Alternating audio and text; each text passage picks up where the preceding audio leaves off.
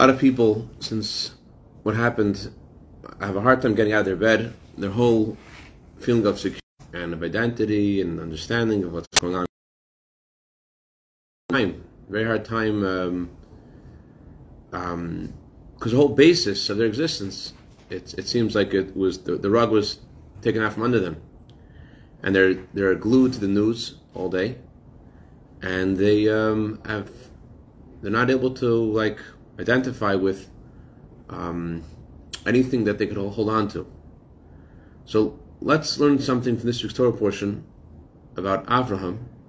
Hashem gave him 10 tests. And not only did he pass those tests, but Amad B'kulam. He grew from every test that Hashem sent him. This week, we read about the passing of Sarah, Avram's wife. And Avram wanted to bury her. So Avram goes to the people of Ches, the Torah says, and they right away say to Avram, you could take anything you want from our land to use to bury your wife, no problem. You don't have to pay us anything. Avram was very respected. And Avram said he wants to buy a certain parcel of land that belonged to a man named Ephron. Ephron said, I'll give it to you for free. But Avram said, no, I want to pay for it. The question is, why did Avram want to pay for it if it was free? So, one explanation is that the people of Ches, they were only offering Avram to use the burial spots of their cemeteries for Sarah. But Avram wanted to have a specific, his own chelka, his own area to bury his wife. Since it wasn't part of their cemetery, that's why it was cost. Others say that this is a lesson for us in life that that in order to obtain something, you need to invest. And since this was such an important thing, therefore Avram insisted in paying for it. As we know, whenever someone would bring the Rebbe a book, they would always pay for it. The Rebbe said, it says in the Zohar that for a sefer, for a holy book, you have to pay for it. Holiness costs. That's one explanation.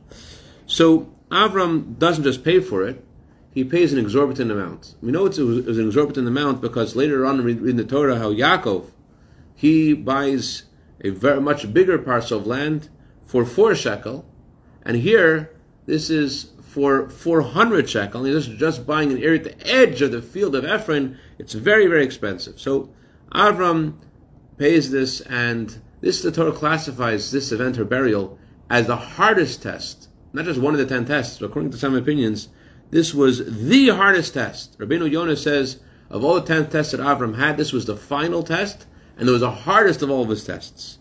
Now, why is this harder than, let's say, offering his son as a sacrifice? Why is this considered the hardest test?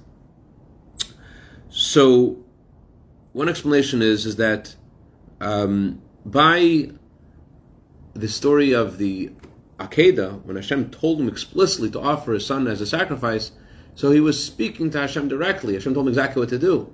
But here, it was more like he had to take initiative himself. He had to go on his own. Hashem wasn't telling exactly what to do. He had to go bury his wife, and he wanted to bury his wife. So therefore, it wasn't something that Hashem told him specifically. It was something that he did on his own. The Talmud says this, Midrash says this, that the Satan himself, the Satan, came to God and said to God, I haven't found anyone in the world like your Avraham. He said, you promised him that this land will be his land, and you promised him that Yitzchak will be his progeny, and yet the opposite happens when you tell him to offer Yitzchak as a sacrifice. And now, even though you promise him this will be his land, what happens? And if he wants to just bury his wife as one little part of the land, one little space, he has to pay for it. He has to acquire it. So yet, said the Satan to Hashem, Avram doesn't question you, despite the fact that he had a good reason to question you. That's the unique challenge over here. It wasn't Hashem telling him what to do. It was Avram on his own trying to figure something out, and not being able to rely on Hashem's promise. He had to obtain and arrange the funeral, the burial spot for Sarah. Despite Hashem's promise, he had to go and pay for it. That's what some say.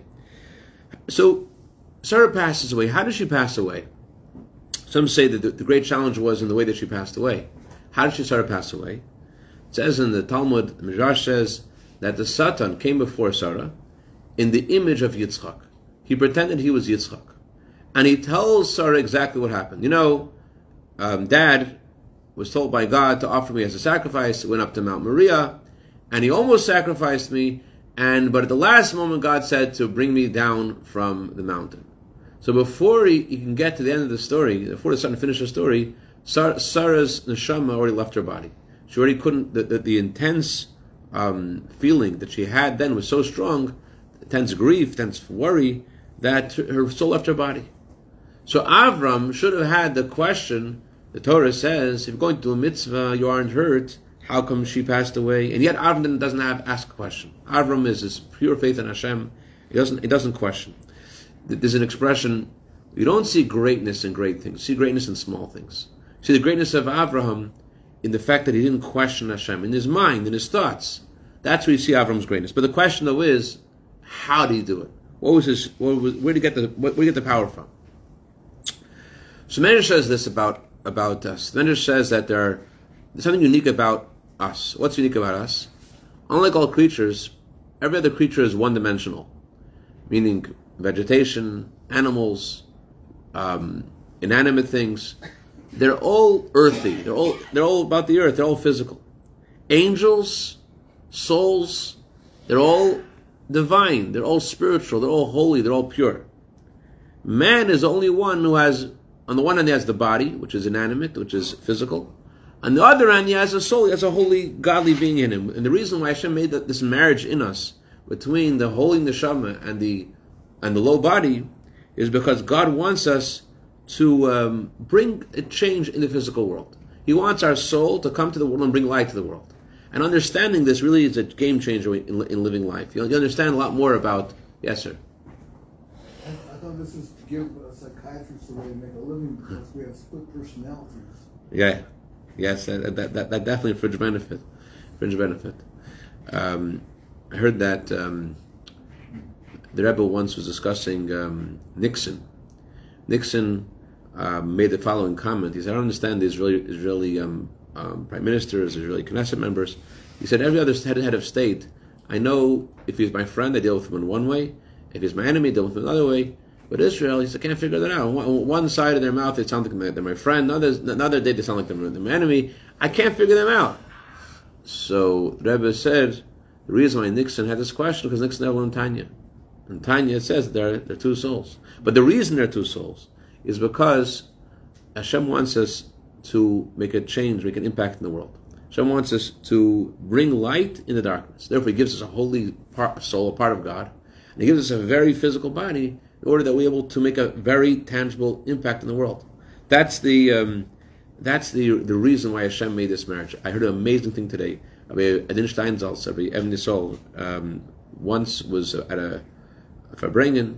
Someone asked him the following question: who do we mean when we think or we feel or we say the most common word in the English language? What's the most common word in the English language? The most common word in English, people say more than any other word? No guess. What's the number one word people say? I.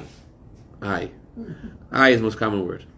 And so he asked them, who do we mean? In Tanya it says we do have these two souls. We have a godly soul, we have an animal soul. We have a godly side, we have a holy side, we have an animal side.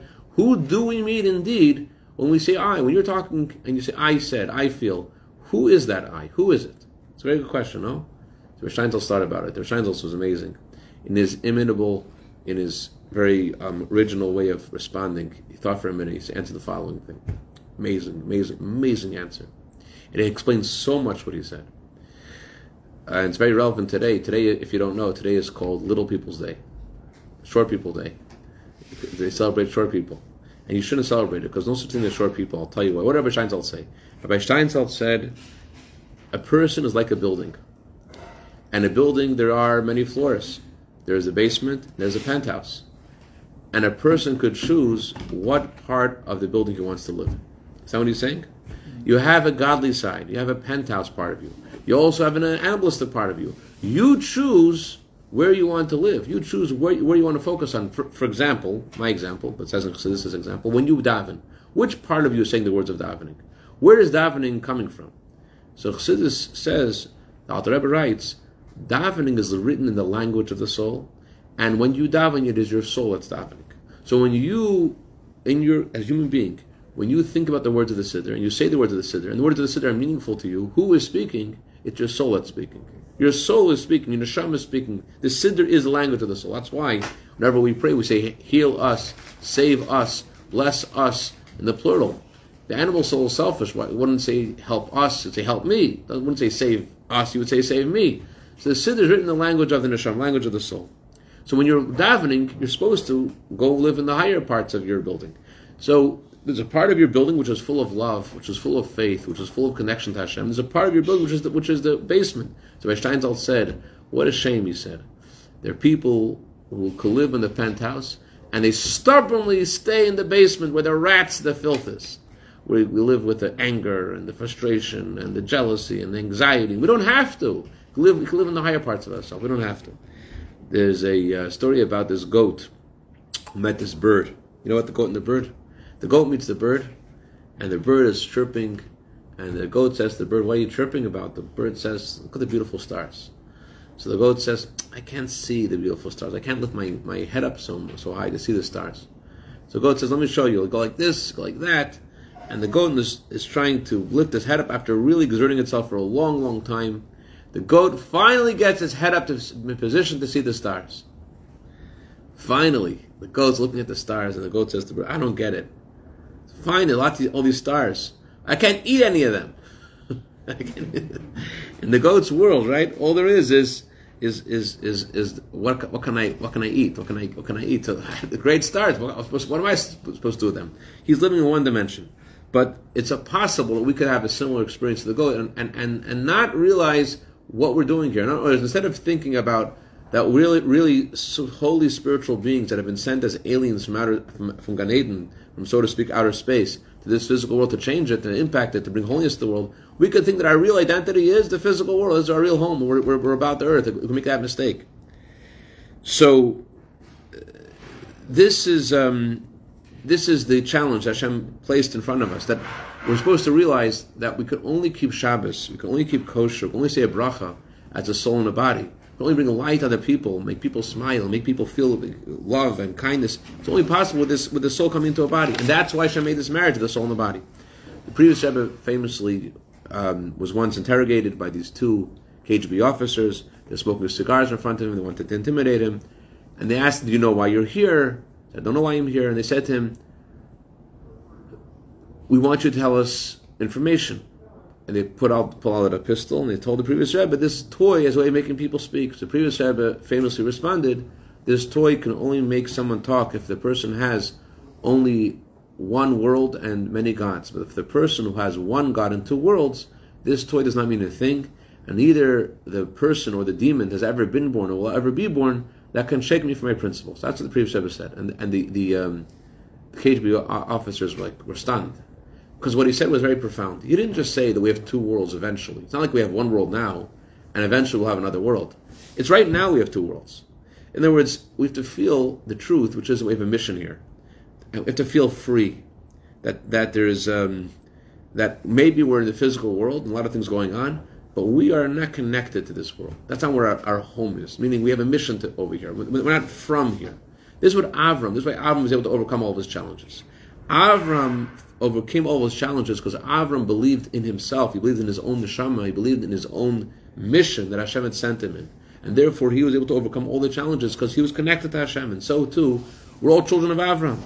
And we have to look at the wondrous power in us. And if you forget about it, it's very important to be conscious of all the good things you accomplish in your life. That sounds like arrogance, but I think that because of our weak psychological makeup in our generation, it's important to remember the good things you've done, the people's spirits that you've raised, that you've, you have appetizer before the burgers come, brand new soup off the fire, hadama, shahakal, maybe. What kind of soup is it?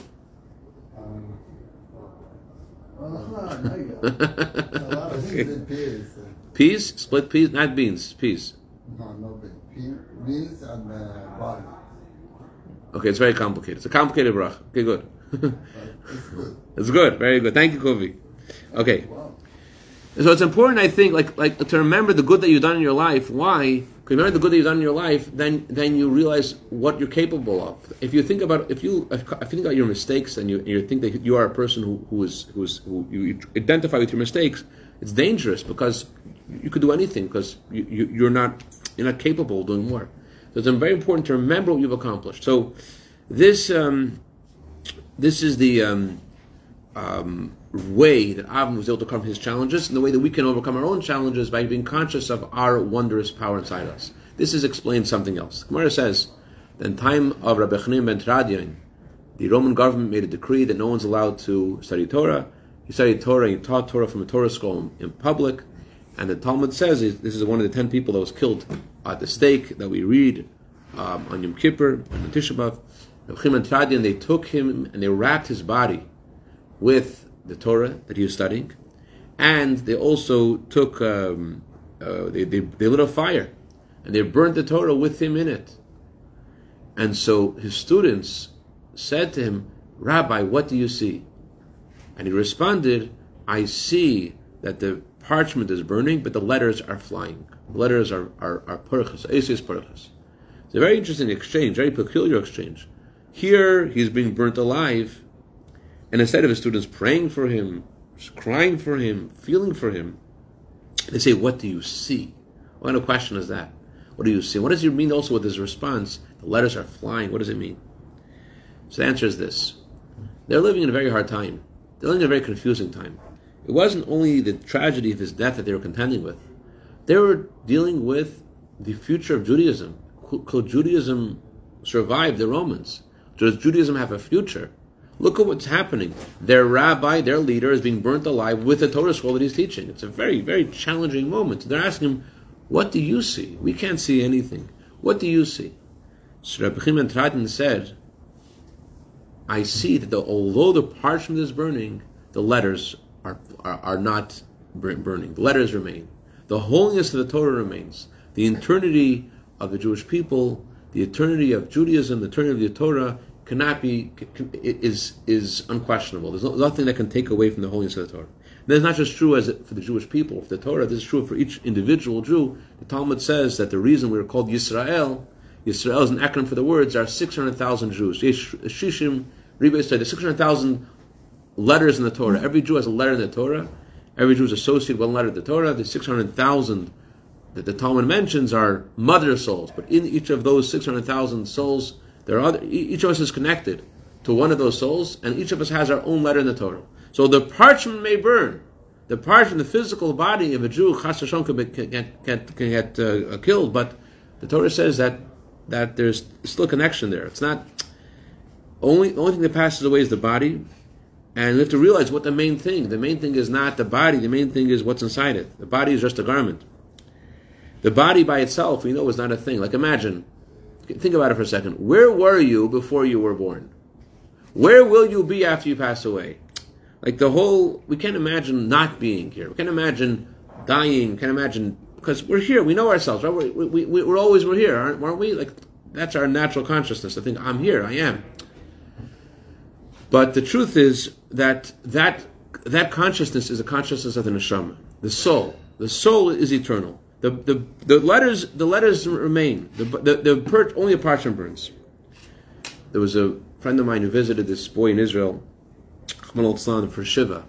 He lost family members. He lost, among others, he lost his father.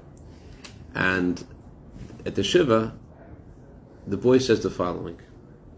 The boy says, people tell me, the boy says, my father is with his father in heaven. He's with God, and he's happy. He's in a happy place. He's not suffering. And he's happy, and everything is wonderful there, and it's beautiful. It's a beautiful thing that he has over there. So the boy says, but I don't understand. How could he be happy if I'm so sad? That's what the boy said. So, the whole Shiva house, a lot of people, everyone's quiet. What can ancestors think? Then someone said this. It's true. It's true.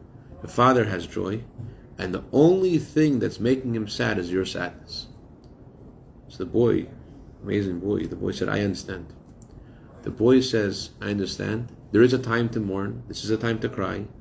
But there is a time when the mourning has to stop, and a time when I have to push away the pain, and I have to not continue the mourning and continue on, and to bring and to let his neshama feel joy by not tampering with his, not hurting his joy with my own sadness. That's the power of that's the power of the letters. The letters can never be extinguished. The parchment, yeah, but the letters are never extinguished. This is something you see. I'm going to Mirz Hashem tomorrow to the International Conference of Chabad Rabbis, Shluchim. You see this in the Shluchim. You see the letters of the Rebbe's teachings and the Rebbe's words, and the Rebbe's presence in every single city in the world, all over. You see the eternity of the Jewish people, and the Am HaNetzach, the eternal people, also means the victorious people. How there's how the Jewish people will be victorious, and that it's a real thing. Any questions before we stop for today? I'll tell you one more story and let you go. There was a man who lost his son, and he visited the Rebbe, and he was very distraught. He came to the Rebbe because he couldn't come to himself. He didn't know how to move on. And the Rebbe said to him, imagine if your son was in a beautiful place and he was enjoying himself. He was just living in a different city. Would you be okay with that? He said, of course. So what about if your son was in a place that you could send him gifts, and he would receive the gifts, that he would enjoy them, and he would see you and enjoy them? He said, I would send them. For sure, I'll be happy to do that. So the Rebbe said, that's exactly what the story is right now. The neshama of your son is in Gan Eden, and he's listening to you. Every kaddish you say and every mitzvah you do in his merit, it's there. So the bottom line is, my friends, we have to realize what the reality is. The reality is that we're ambassadors of Hashem in this world to accomplish a mission. And the mission is to bring Mashiach. And we're at the last seconds of the exile, the first seconds of Geula, last generation of the exile, first generation of redemption.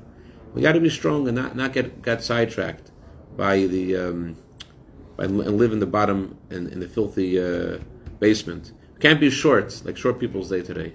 You have to stand tall, know this, that we belong in the penthouse, and focus on the mission. Not think that we're part of this. We're not part of this. We're sent here. We've got something to accomplish here. Any questions or comments? No questions or comments. Chazak u'baruch.